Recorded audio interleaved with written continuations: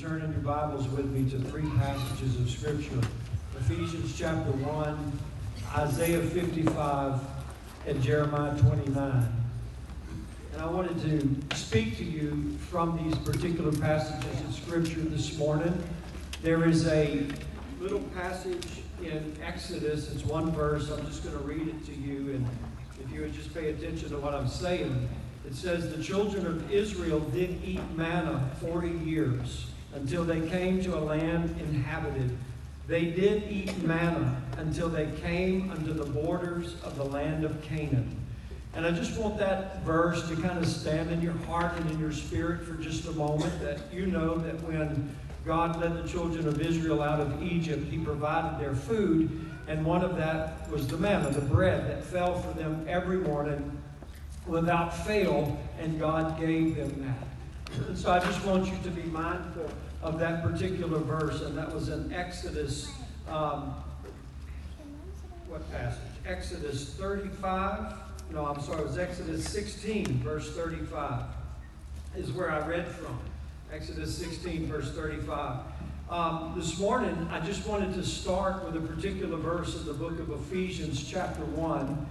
And I wanted to read this, and it tells us, if you would read this with me in verses 6 and 7, it says, to the praise of the glory of His grace, wherein He has made us accepted in the beloved, in whom we have redemption through His blood, the forgiveness of sins, according to the riches of His grace, wherein He has abounded toward us in all wisdom and prudence. I celebrate the grace of our Lord Jesus Christ.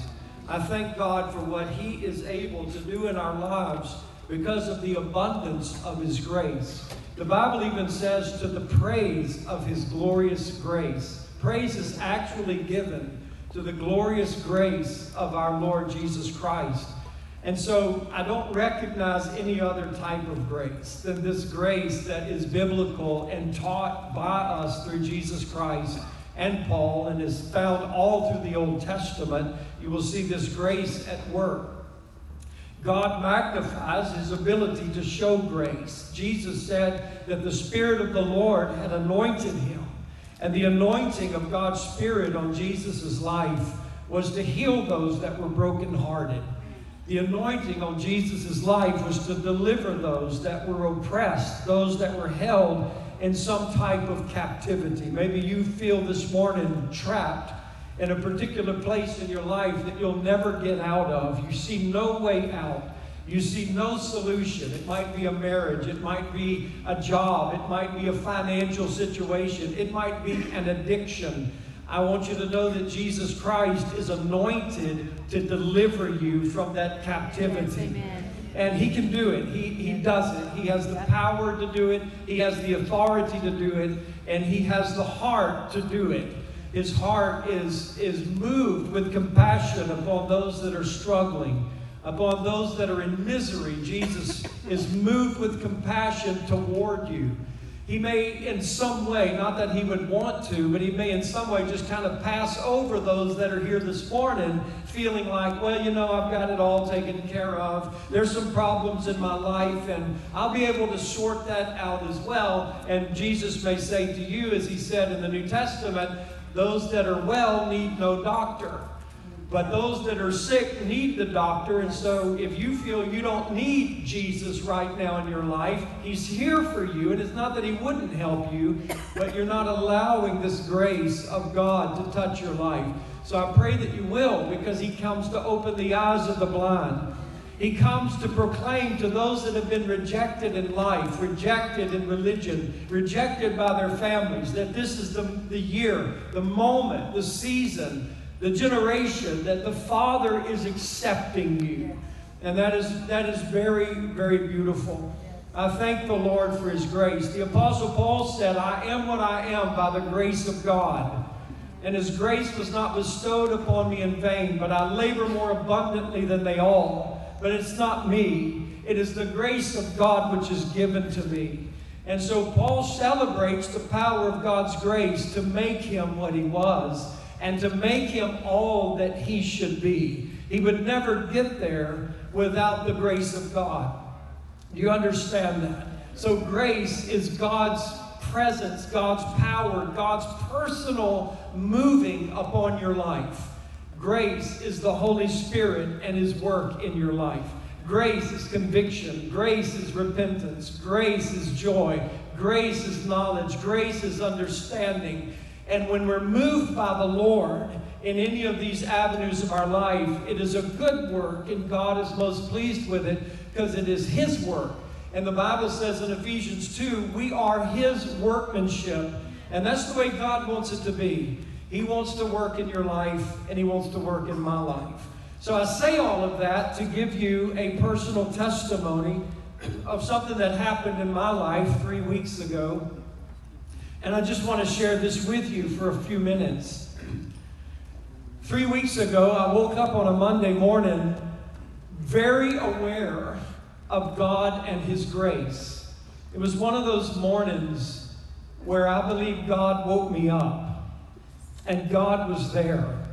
And so before I even got up and got out of bed to do anything, God was there overwhelming me with a sense of His presence and a sense of His provision. And the Lord spoke to me that morning, and He just called me beloved. And He said, I am here today to give you a bountiful supply of my grace for all that lies before you today. And God would know certainly more than I what I would face that day. But I had an understanding of what was before me on that particular day. The demands that were upon my life, the meetings that I had, the situations that I had to deal with. And I was very thankful and aware of God's grace that He was giving to me that morning. And I was thanking the Lord for His grace, even with an intent that I was going to really take advantage of this incredible, extraordinary mercy that God was giving to me. And so as I got up and I went about my day, getting ready and then leaving, I became very distracted. And I became careless. And I did not utilize the grace of God.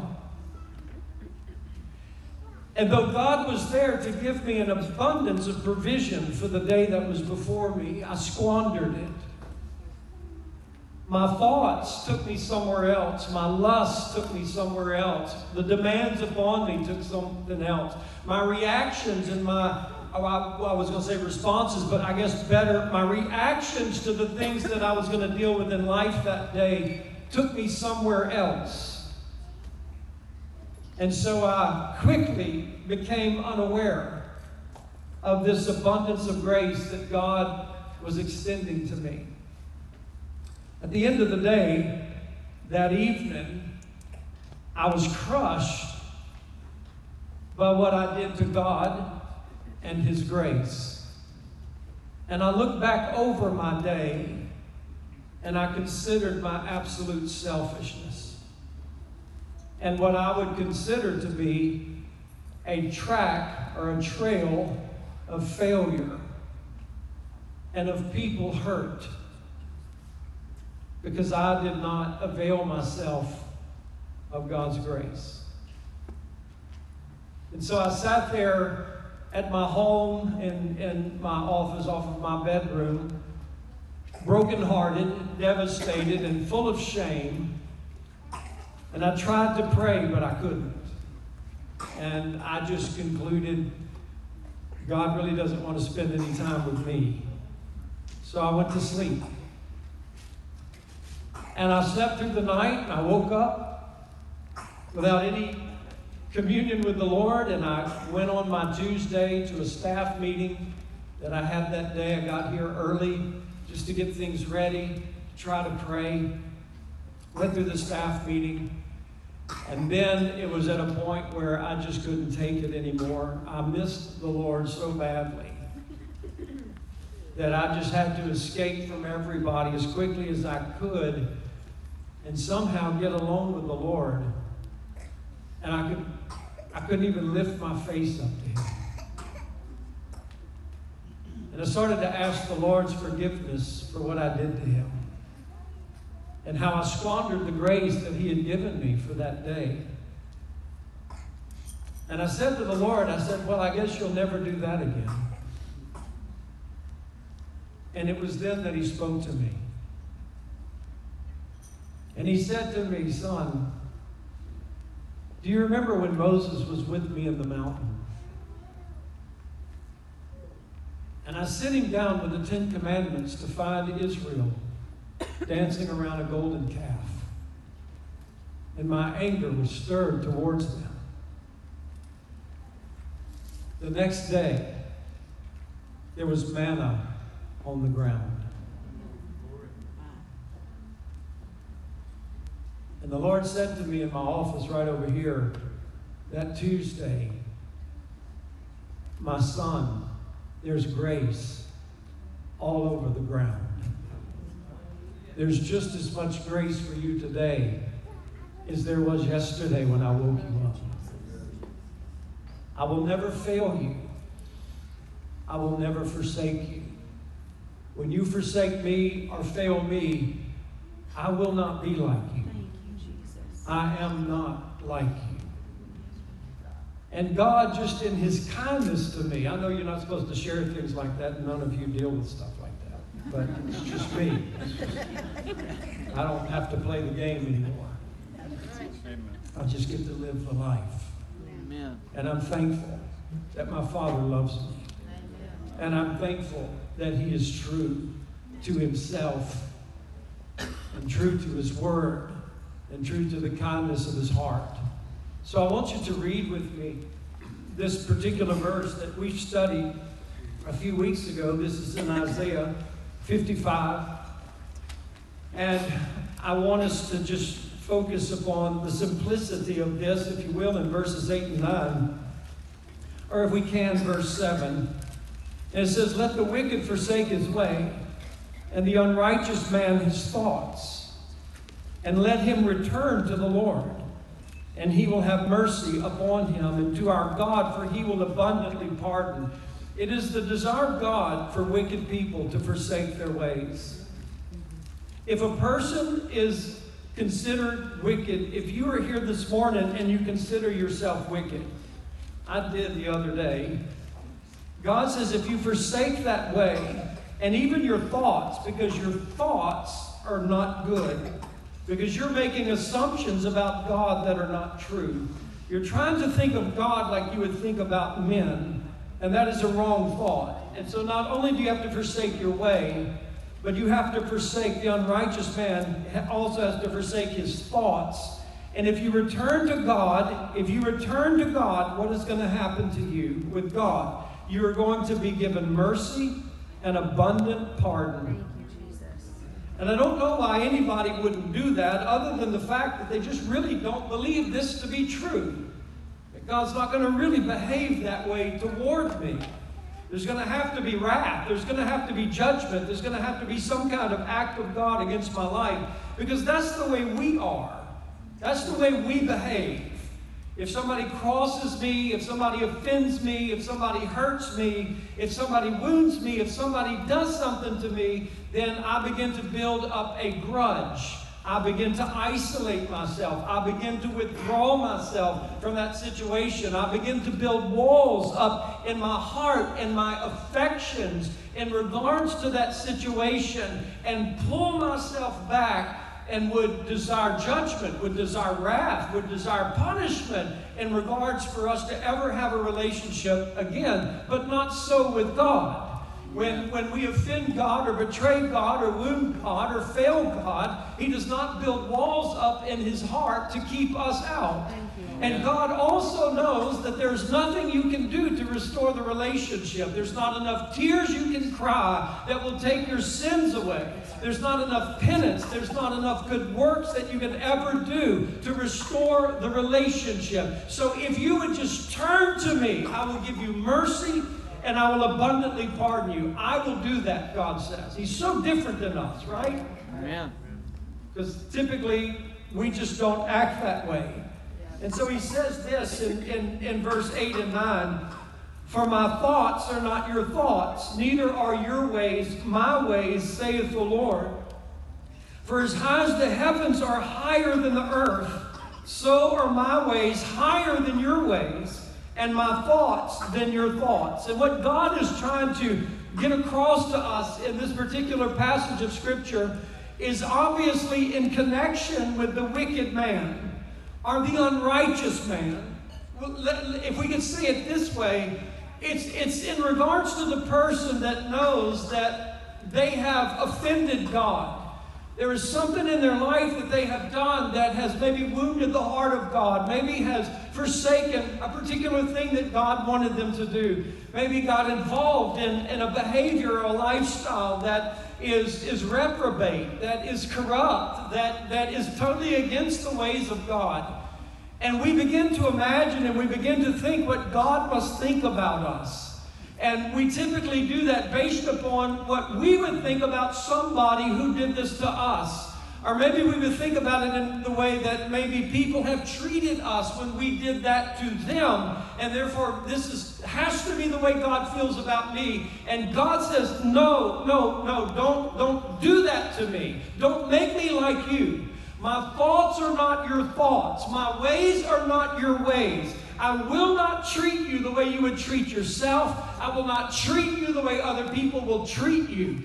I am God, and I am higher than you, and I am above you, and I will be kind to you, and I will pardon you, and I'll be merciful to you, and I will help you. And God is not saying that to the best of people. He's actually saying that to the worst of people. And this bears witness in Jeremiah 29, if you would read that.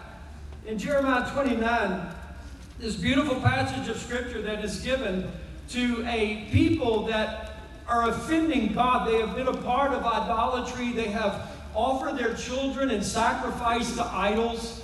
And if y'all don't realize this, Baal is back. The worship of Baal is back. You're going to see that in a week or two. It is incredible what is going on in the world. These false gods of the Old Testament are immortal demons, and they want and thirst for worship, and they're getting it today. This is the end times, guys.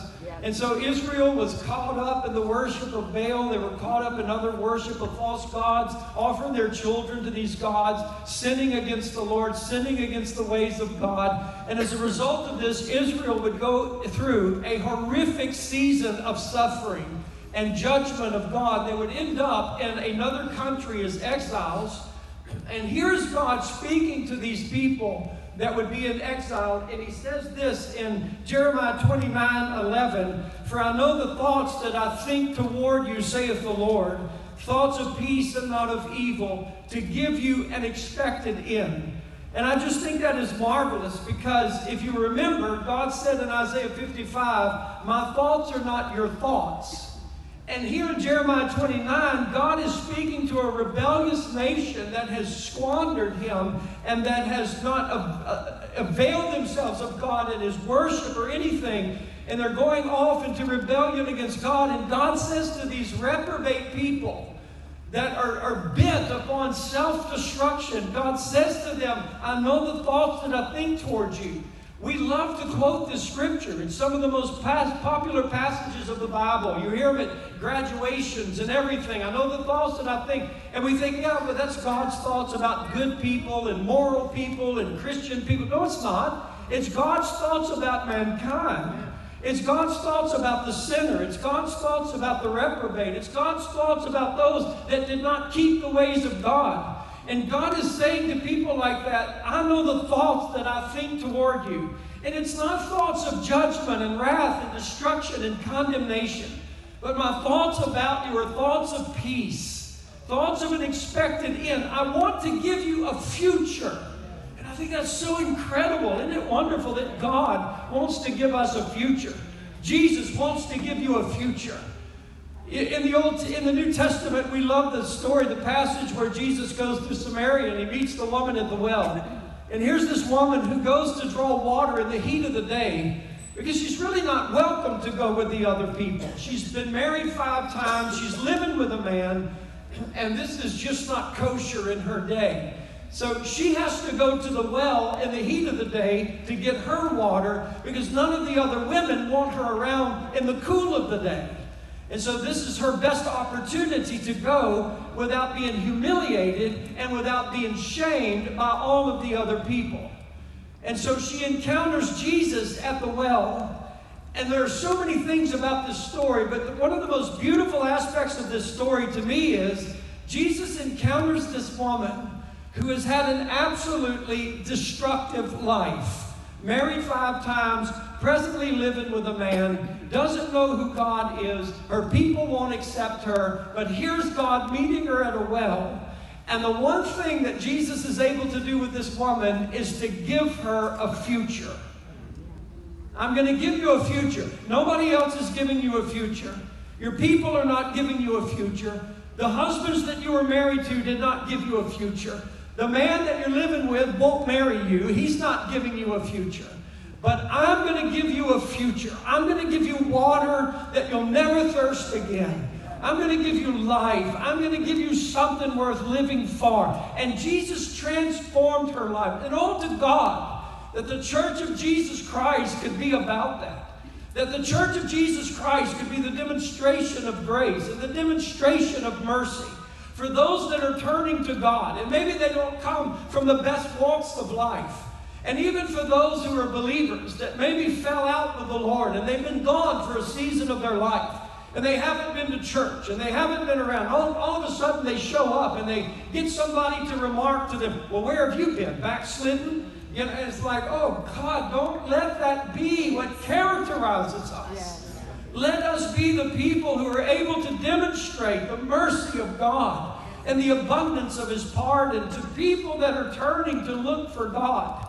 And let us demonstrate that like Jesus did for the woman at the well. Let us be able to give people a future.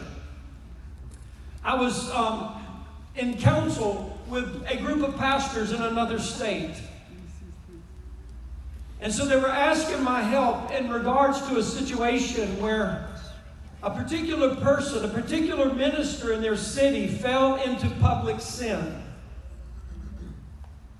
And instead of repenting, this public figure, this minister in this city, began to go to social media and just tear into other preachers and other pastors and into other churches. And it became very, very ugly in that particular city. And they were asking me for my advice. And I said to them, why is he doing this? And they responded, we never thought about that. And I'm not talking about his moral failure. I'm talking about his response to his moral failure. Why is he doing this? And they said, we never thought about that. And I said, I'll tell you why he's doing it. Because he does not believe that there's any pastor or church in this city that will give him a future. He's done. And he knows that if he's done, I'm going to make sure that every one of you are done as well. And if you're going to attack me, I'm going to attack you. Because that's what happens with people that are in sin. They either have to justify it, repent of it, or make other people as bad as them. And that's what people who are in sin typically do. And this particular minister in this state was afraid. He was terrified that I have ruined my life. My future is over. I will never be respected again. And why shouldn't he think that? Because that has been the response of the church for 2,000 years practically for anybody that would sin. I told these pastors while I was with them, I said, you know what? If we went to a buffet tonight on Saturday night, and at that buffet, I absolutely gorged myself. I took indulgence at that buffet to eat more than I should have eaten. Every one of you pastors would have looked at me. Maybe you would have laughed. Maybe some of you would have even smirked at my gluttony, but none of you would have told me, you're not allowed to preach in our church on Sunday because you overate on Saturday. You see, that's a sin that we as Christians can openly admit to. Oh my gosh, I overeat. Or maybe we would admit that we lose our temper. Or maybe we would admit that we get aggravated in traffic. But every one of you knows that you've got much deeper sins than that. And you cannot afford to admit what these sins are. You cannot afford to confess these sins. Because these are the bad sins that Christianity does not condone. And if anybody knew about this, it is over for me. Amen.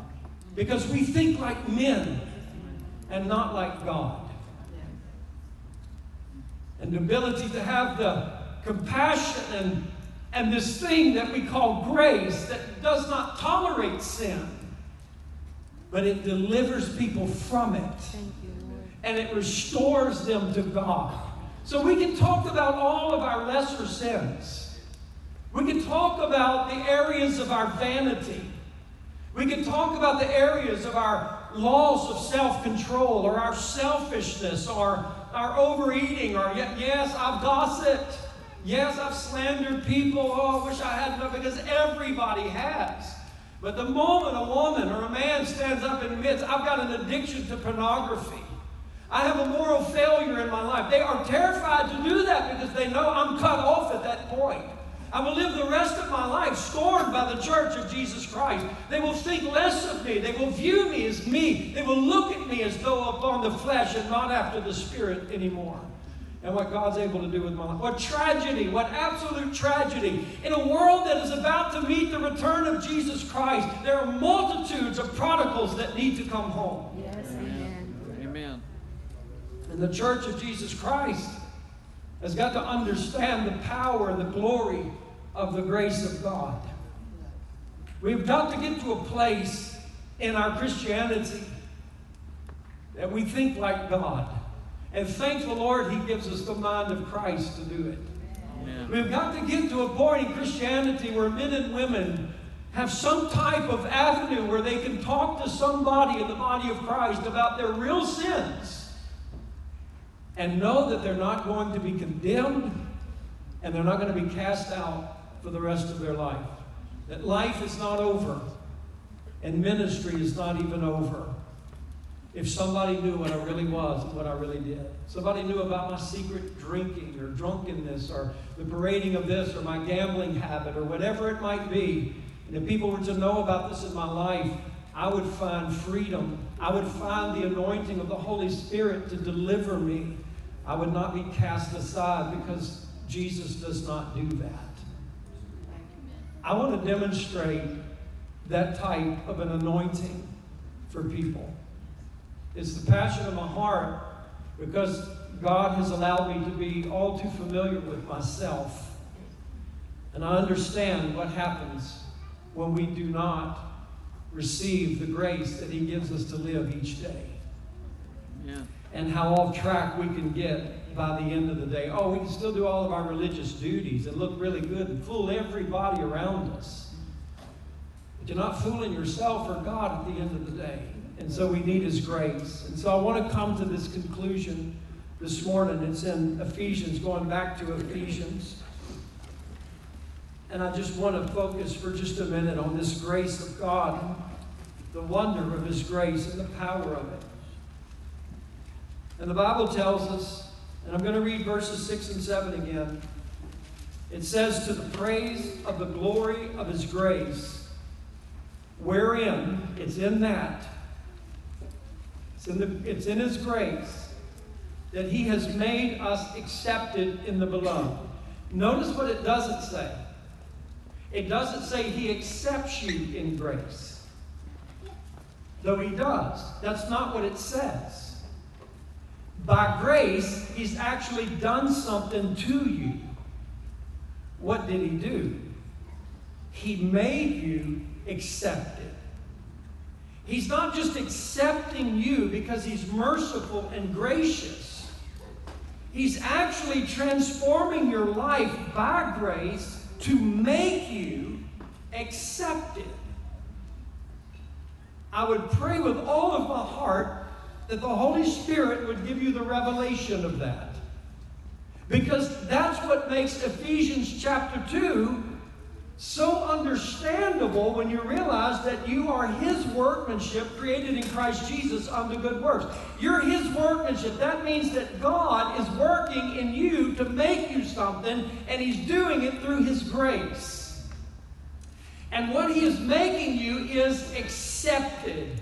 And the word accepted means to endue with special favor. God is imparting to you, God is imputing to you special favor. Now, it's not to just anybody. He opens in verse 1 to the saints. So this is for believers. This is for people that have been born again. They have turned from their wickedness and they've come to Jesus Christ. And so they're believing in Him and trusting in Him. And as a result of that, God is making them accepted. God imputes to the saints special favor. You're actually going to be above angels. You're actually going to rule over angels with God. You're not just allowed to escape hell and go to heaven, but you have been made kings and priests unto God. You have a special access with God that no other creature has. You can actually go into His presence anywhere, at any time, because He's your Father. This is incredible. God has made you that. God has made you a son. He's made you a daughter and declared Himself to be your Father. This also means, accepted, also means to make agreeable, to make graceful, to make lovely, to make acceptable. So God, by His grace, is making you lovely. God, by His grace, is making you graceful. God, by His grace, is making you agreeable. Isn't it funny to see how disagreeable people are with God in our culture today? It's like almost everybody disagrees with God, and I disagree with the Word of God, and I disagree with the truth of God, and I disagree about the goodness of God, and I disagree about the Bible, and I disagree about this, and I disagree about that, and I don't know anymore about homosexuality. Maybe God's old-fashioned, and so I kind of disagree with that, and I kind of agree with some of the wokeism, and this and that, and everybody has these opinions about it. But when you're a saint of God, and God is at work in your life through His grace, you know what you do? You agree with God. I'm in agreement with you. I'm in agreement with your word. I'm in agreement with the family. I'm in agreement about a husband and a wife. I'm in agreement with about male and female. I'm in agreement. I'm not in agreement with wokeism. I'm in agreement with God and His word. That's what grace is doing in your life. It does that to you. Praise God. Amen. And when it is done to you by philosophers or professors or theologians or pastors, you can be very dangerous. But when it's done to you by the grace of God, you will be very evangelistic. You will be very tender, because your thoughts will not be the thoughts of men, but the thoughts of God. And you will exemplify this mercy and this grace to them. So God makes you acceptable. He's making you that. He's not just giving you access to His presence because He's kind and good and merciful, but actually when you walk into His presence, God and you are in agreement. And when you walk into His presence, because of His grace, God is saying, lovely. Absolutely lovely and gracious. And that's what He sees, because He's making you that. It's so beautiful what God does. And how does God do this? How does God make us this? And so I want to preference this by saying this, and I'm not going to be much longer because I know you're in uncomfortable chairs. I wanted to have a video of some of these people in third world countries sitting in the rain with water running at their knees for their whole church service, playing, you know. How does God do this? And here's the fundamental thing. Listen to me carefully. If you don't know why God loves you and how God can love you, you will never get out of the cycle of condemnation and performance, because you will constantly be trying to do something for God to love you more. You have to understand, how can God make me accepted? How can he make me agreeable and lovely and gracious? And how can God impute to me special favor? How can he do that and still be righteous and holy and just? And he tells us how he can do it. And it's in the next verse, and I want you to read it. It says this, in whom we have redemption through his blood. We have redemption through his blood. That's how God can do it. And what this word redemption means, it means the legal payment for sin. Legal. I want to stress legal. It's the legal payment for sin. That's the new covenant. It is the legal payment for sin. The ransom that has been paid in full. The riddance, the removal of all debt and all offenses is through the blood of Jesus Christ. That simply means, you know, if you're going to go buy a piece of property or you're going to buy a house, it takes about a month to do it because you got to have a team of lawyers that begin to research and see, are there any liens on the house? Are there any liens on the property? Is this title free and clear? And all of these types of things that have to be found out. Well, guess what? What God has done for me through his marvelous grace is he has redeemed me through the blood of Jesus Christ, which means that God has legally paid in full and freed me from all debt and all offenses. That means there is no lien on my life. There is no claim. Death, hell, and the law cannot lay a claim on Lee Shipp. Hallelujah. Because I'm redeemed by his blood. It is paid in full. That's how God can reconcile his relationship with me legally and justly, because God, through the new covenant of Jesus Christ's blood, has paid my debt in full, and I'm legally released from the judgment against me. And then not only does he do this, but it's absolutely beautiful if you would just look a little bit further, and he says the forgiveness of sins. He can make us accepted because he's redeemed us through his blood, and he has forgiven us of our sins. And that word forgiveness of our sins teaches us this. It is the erasing. Understand it. It is the erasing of all accusations and giving us a right standing with God as though we had never sinned. And so this is the marvel to the praise of the glory of his grace, because God in his infinite wisdom knew and determined that I am going to have a creation in which I am going to bring about redemption, a legal payment for man's offense. And I'm going to forgive his sin so that he can walk into my presence as though he has never sinned. Thank you, Jesus. And what do? We beat ourselves up. And it doesn't mean that we're not aware of sin, and it doesn't mean that God's not aware of sin in our life. But he's not going to impute sin to our life. He's not developing a list of our offenses, and when we've filled up the list, then judgment's going to come. We're not under the law anymore. The law has no claim on me. And so I'm in relationship with God as a father and a son. And I never kept a list of my children's wrongs or offenses. But as a father, I would help them to try to grow and mature and be respectable people in society.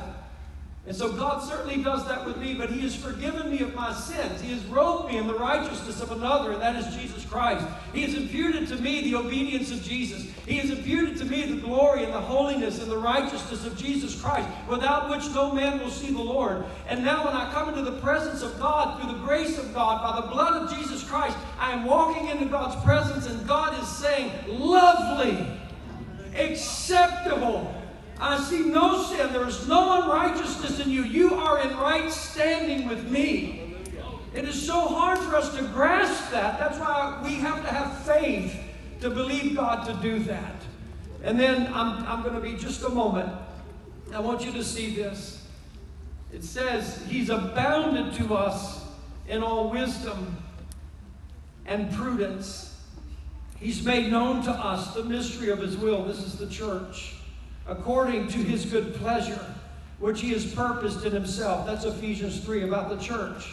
that in the dispensation of the fullness of times he might gather together in one all things in Christ, both which are in heaven and which are on earth, even in him. And here's what I want you to see. In whom also we have obtained an inheritance, being predestinated according to the purpose of him who works all things after the counsel of his own will, that we should be to the praise of his glory, who first trusted in Christ. We should be to the praise of his glory. So what is the purpose of him who works the counsel of his own will? Who is this? What is this? It's in verse 4. According as he has chosen us in him before the foundation of the world, that we should be holy and without blame before him in love. That is his purpose, and that is his desire. And when all of it is done, God is going to be magnified and glorified for his marvelous power and grace to redeem fallen people and reconcile them to himself and restore them. You do not have to beat yourself up to gain entrance to God's presence. And for any of us, even myself a few weeks ago, when I felt like I couldn't even lift my face to the Lord, what a false humility. I mean, it was the reverence of God, and I understand that. It was the awareness of my shame, and I understand that. But there is an acceptance, an ability to go before God through the blood of Jesus Christ and turn to him and find the mercy and the favor of the Lord. It doesn't mean I don't ever feel bad for my sin and hold my head down in some type of shame. Because if we sin, the Bible says our hearts condemn us, right? But God is greater than our hearts. Praise God. So I don't have to let my heart just lead me along in condemnation. I can understand that God truly loves me.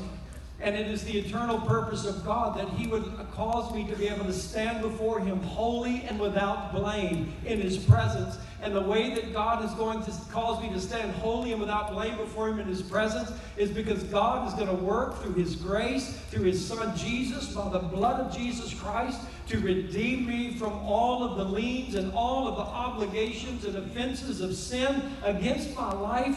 And God is going to erase those sins and give me right standing with him as though I had never sinned, and bring me into his presence. And beloved, I just want to say to you in regards to that, for your life, there is grace all over the ground. Just like every day Israel woke up in that wilderness, constantly stiff-necked, hard-hearted, not trusting the Lord, God gave manna every day. Every day. Every day of your life, God gives you Jesus. He gives you access to himself, and he gives you the anointing and the presence and the help of the Holy Spirit every day of your life. Though people come into the struggle of what they are and what they know they should be, God was never without a solution. Simon will be Peter. Saul will be Paul. Aaron will be in the Holy of Holies. David will be pure, because they are his workmanship. And by his grace, he is going to accomplish it. And he is going to do it. I understand the self-rejection, but have a proper faith and exalt the mighty redemption of God through Jesus Christ as a saint of God. And let the Lord lift you into his presence, because freedom does not come from sulking for another 5 days, or beating yourself up for another 3.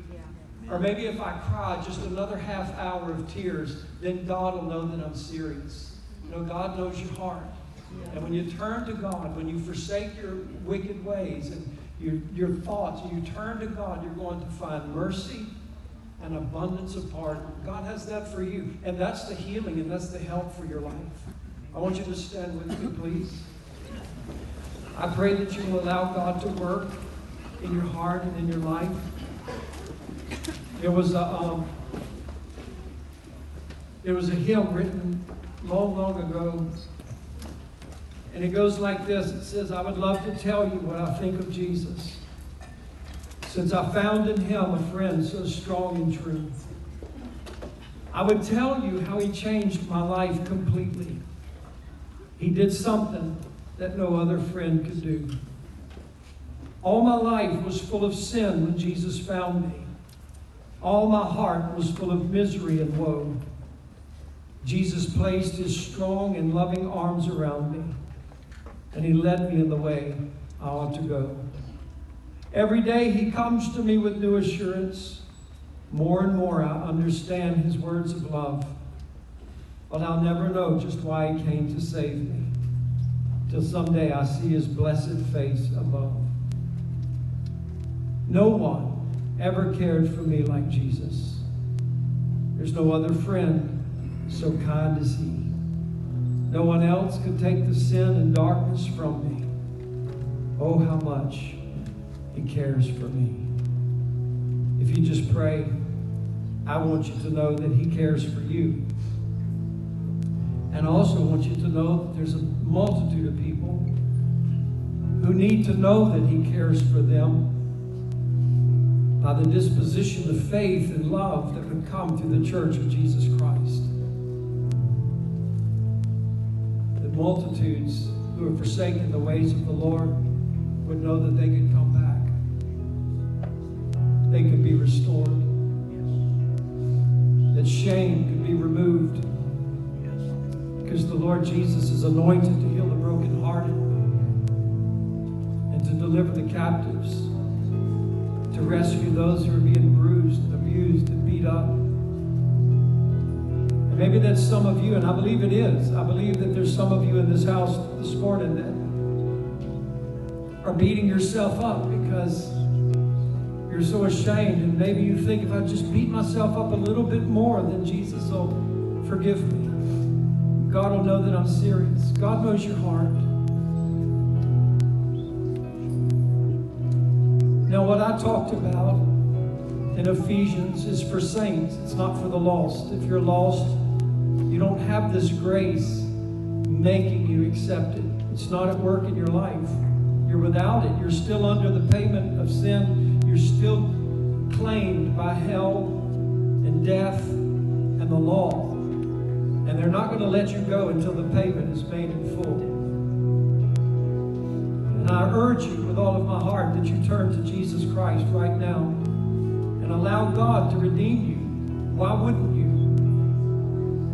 He's not going to hurt you. He's going to save you. Everything else is going to hurt you, but God's going to redeem you, and he's going to forgive you of your sins.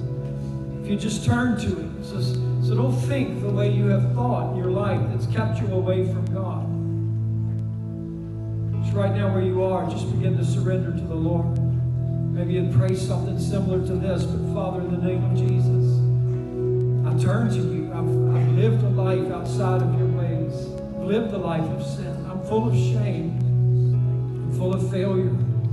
There are secret things in my life I pray no one knows. I know that you see it, God, and it humiliates me. I feel like I've got to get rid of these things before I ever come to you, but how can I get rid of them? But Lord, your word says if I would just turn to you, that you would pardon me and you would give me mercy. I call upon Jesus right now, and I call upon his redemption of blood. That, Lord, you would pay my debt and join me to Jesus Christ and forgive my sins and let me walk in this favor with you. And you make me accepted. You make me agreeable. Make me lovely in your sight. Make me gracious in your sight. You do it. Father, I pray in the name of Jesus, and I ask if there's anybody here, you're a saint, but you haven't been walking right, you haven't been living right, you're in turmoil in your life. I just want you to know there's grace all over the ground right now for you. The manna has been given today. The bread of life has been broken, who is Jesus Christ, and you can take it, you can eat. You can't beat yourself up enough. Just turn to him, trust in him. Let his grace go to work in your life. understand the power and the help of the Holy Spirit in your life. Let God do the work.